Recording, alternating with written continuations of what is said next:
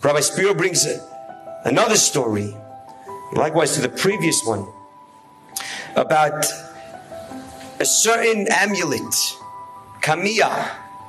A kamiyah is an amulet, I guess maybe they would roughly translate that to a charm, if that's a fair translation. Not sure what a charm really is. But a kamiyah, I know what it is. You put it around the neck.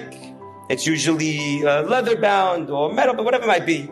And they had a kamiyah written maybe 400 years ago, that this kamiyah was unbelievable, that it was able to bring tremendous segula, refuah, and yeshuot to many people that actually had the kamiyah. And it was passed down from person to person, generation to generation. And everyone that had this kamiyah, they saw unbelievable yeshuot. Baruch Hashem. So one day, the owner of the kamiyah decided, I want to know what's written inside this cloth, this parchment. I want to open it up and see the Shemot HaKodesh and see the names of Malachim that are written in this amulet, so that maybe another tzaddik could replicate it and make numerous ones so that many people could have. So someone would think that's a great idea. Why not? There's one problem. When you open the amulet, it loses all its koach. That's it. You ended it.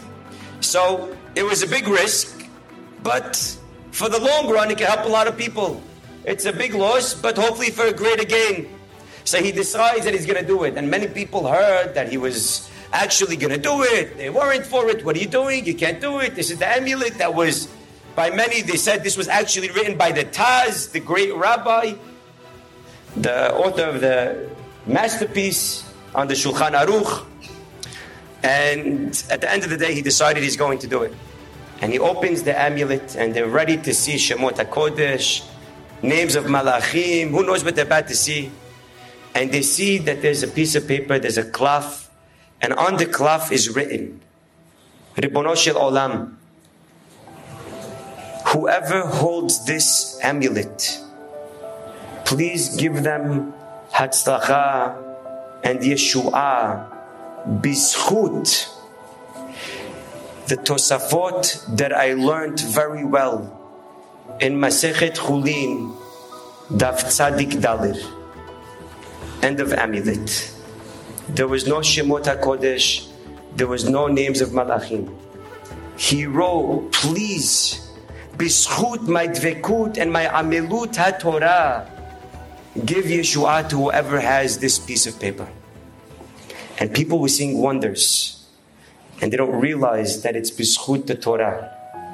Bizchut Amelut HaTorah. That was so learned so well by the Taz with tremendous dedication. That's how so much Hatzlacha came. If we want to get out of this galut, our rabbis have already told us the prescription. Tishtaik Torah. Whether it's for Benot Israel who are not chayav to learn Torah, but to be there for their children, to be there for their husbands, to mehazek the Torah in the house, which, like many have already spoken about, the importance of a Bat Yisrael in the house, in order to build the Torah. And whether it's the men and the children, to realize what we need, what kind of kiviut itim la Torah we need, in order to mehazek our Torah, in order to build those walls again of Yerushalayim and see the Beit HaMikdash.